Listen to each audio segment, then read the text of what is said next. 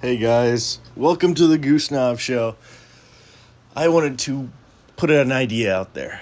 So, I think that Hegel's dialectic and the crude simplification that I'm kind of going to use is the idea of a thesis, the antithesis, and then the synthesis, right? So you have something that's brought up, then you have the opposite of it, and then you have a synthesis of the two. I think that's a good tool you can use for like understanding temporal patterns or patterns in history, or I don't know, just looking at how things develop. Because I think people kind of on mass scales kind of act in this way. So I think that the idea, the core idea is good. I think there's probably, I don't know, maybe the negation element. I don't know how accurate it is, but anyway, let's get into the point. So if you're a philosophy buff and you don't like what I'm saying, just stick around. We're not talking. This isn't philosophy. This is more of analyzing a pattern. So around 2000 and, well, let's say 2010, 2012. I just want to look at internet humor. Or rather 2010 to 2013, maybe 2014. The trend of internet humor was quirky random. Oh, we're gonna be quirky, and we're gonna be, like, oh, every day I'm tacoing. Oh my gosh, I'm such a random quirky, goth girl or whatever. That's 2010, 2013, 14. And I think what that kind of developed into was the modern elements of meme culture. So I guess you could probably consider that the irony era, and then the mass formatting of irony memes and stuff. And then so I think that was like 2014 to 2018, most likely. Yeah. 2014, 2018, the irony era. And then 2000, and I guess the way that you define that is just, using meme formats on top of things, a mass subculture of kind of a sarcastic way of looking at the world. It's not like, it's more directed humor. It's not like random equals funny. It's not random equals funny. It's a kind of a satiric, satirization of reality in a sense. Then you have the post-irony era, which is, I would say, probably, how would you say it?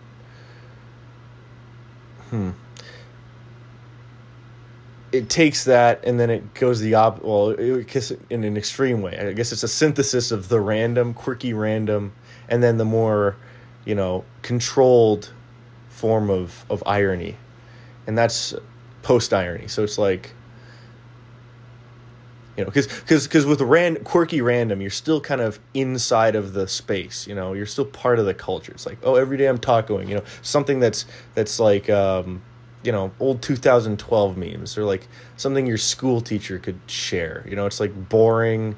It's all, very safe. It exists within the culture. Irony exists outside of the culture. It's poking fun at the culture. It's what the jester does, right? It's not in the culture. Now, post-irony is both, but it's like a more extreme isolation from the culture. And it's also, I would say, just, it's like a postmodern type of insanity in a sense, where it's like incredibly random, but there's a purpose to it. There's an ideology, or there's kind of a reasoning behind it. It's absurdism, I would say. Irony wasn't absurdism, but post-irony is absurdism. And that's between like 2018 to 2022, I would say. And I think that there's a change coming. in both comedy and the rest. I think what's happening is, I think people are kind of tired of just pure absurdism. And I think that that's kind of become ingrained in the culture. And I think what we're probably seeing now, and what we're probably going to start seeing more of, and I guess I talked with my, I think my friend Tim Bartolf, he kind of, I think, gave me the beginnings of this idea. But he's essentially said that the next phase, from my understanding, is, how would you say it? A return to sincerity. A return to sincerity and potentially, you could say, poetry. And I think that's what's probably going to happen. And I think what's going to happen is people are going to stop being, so absurdist or random or quirky, like, oh, it's not quirky random, it's more of absurdist, insane random. And they're going to probably go back to a more controlled and poetic form of how would you say it? Comedic art, potentially. And I think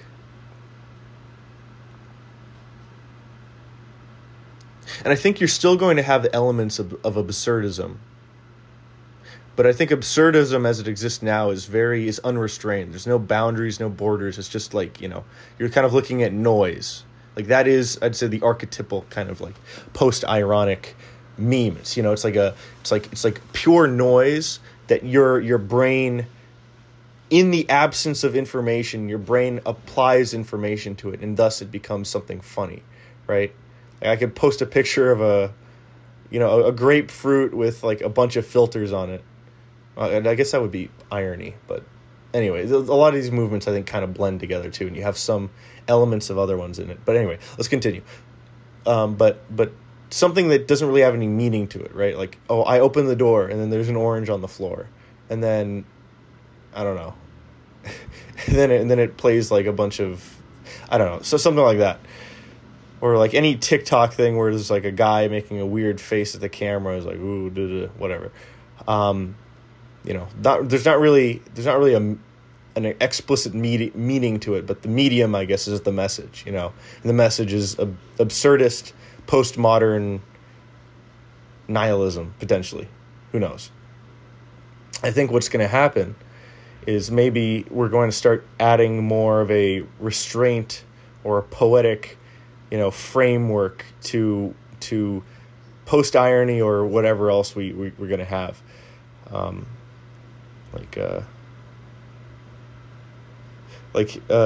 don't know, because I saw this meme.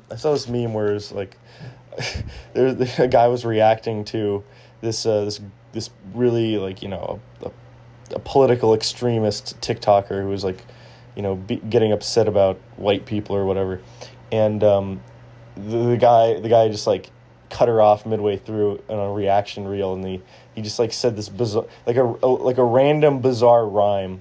It's like, it's post-ironic, but he has the structure of a rhyme on top of it, which is something new and interesting, right? He could have just said like like a manila envelope, but what he said was like Chlorine Hendrickson, Mr. Fredrickson, or something like that. It had a rhyme to it. And I've seen other things like that too, where there's like people are returning to rhymes, or people are returning to some sort of like, an external structure or narrative, and maybe the contextualization that we're also seeing of people's personal lives within narrative frameworks, like people saying, "Oh, I'm entering my villain era." This is my quirky arc. This is what do you call it? I can't wait to go through this breakup so I have some character development. People were seeing things like this also emerging, I guess, especially since like 2020, 2021. And I think that this might be the new meta going forward in the next 4 years of, a common, like a common framework. Because I think what happened, 2014 to 2018, there were common memes, right? The people latched on to these, mimetic trends, and people still kind of do, but not as much because they get ruined very quickly. But people latched onto these mimetic trends, and because these internet groups were small and no one really knew about them, it would take them a long time to die. Because, I don't know, when the majority of the population gets a hold of something, they corrupt it and they ruin it, because most people are really, really, really, really, really stupid. And most people are really, really, really uncreative. And most people are not motivated by truth or some like larger concept. They're motivated by standing in line and not getting their head chopped off. People, huge percentage, probably 70-80% of people, they act. I'd say that they've evolved to be as average as possible, or to be as, inconsequential as possible, so that they survive, because, I don't know, the loudest people get the most attention. And if you get a lot of attention, especially in a very violent time, there's a high likelihood you'll die, right? If you're exceptional, for example, the Genghis Khan problem, right? I think this might be true, but like, I think when Genghis Khan went through many places in the Middle East, he would like line people up outside, and then he'd like cut off the heads of the people who were like the tallest. Everyone who was like above a certain threshold, he just killed, right? And I think that's how like a lot of human history was, to some extent or another. If you're kind of on the extreme or at the ends, right? Like, by definition, I would say, there are evolutionary forces against you. So I'd say in general, mass groups of people end up being very safe and very, docile and whatever. And I think that the issue with that is mass groups of people end up doing, they're not creative, they aren't making anything new, and they make things that are mediocre. And to be pushing the boundaries, which is what meme culture is, we're exploring the world of art, the world of comedy, or the world of just like, human expression and communication. To further that, you can't be mediocre. You can't rely on a safe average. Relying on a safe average kills it. And I think that's what happened in the post-ironic era. People realized that the meme formats of the past can't exist anymore, right? Like, the SpongeBob memes. SpongeBob memes were really funny in 2014, 2018. In 2018, 2021, they were completely unfunny. Most meme formats were completely unfunny because everyone plugged into that matrix. Everyone is part of the meme culture. So people kind of, it became a sour thing. No one liked it. Everyone hated it. And the way that you get around it is by abolishing the framework and the structures that exist within that, right? You don't have memes anymore as such. You have just an insane abstract, postmodernism type of humor and comedy, right? It's something that's so it's more abstract. And from that, we have 2018 to 2022, right? People create uncharacterizable content. And by creating uncharacterizable content, it cannot be corrupted by the masses. But I would say that I feel like that's kind of getting a little old, or maybe it's not getting old, maybe we're modifying it and developing it further. And the way that we're developing it further is, instead of applying a singular, a specific type of format or specific type of structure that changes, a meme is a structure that can change and is very specific, right? Like a SpongeBob meme, or this type of meme, or, an image that you put a caption on. That is something very specific. But what I think we're returning to, potentially, are more timeless, maybe larger, or maybe more abstract forms of order, like poetry. like narratives, like narrative structures, you know, maybe even the ancient practice of analyzing your life through a metaphysical or narrative lens. You know, maybe we're returning to that. And maybe we're doing it in an interesting, uncharacterizable, postmodern, absurdist type of way. And maybe that's what's going to happen for the next 4 years. I don't know. I'd say that that's seems like a likely outcome to me, you know? And I'd say that we're probably not returning completely to sincerity, I guess. But maybe this is like a great way of being sincere, you know? You can't hide behind the facade of, oh, I'm just creating something ironic, you know, or post-ironic or something, you know, absurdist. So, you know, you should just take the guff or whatever.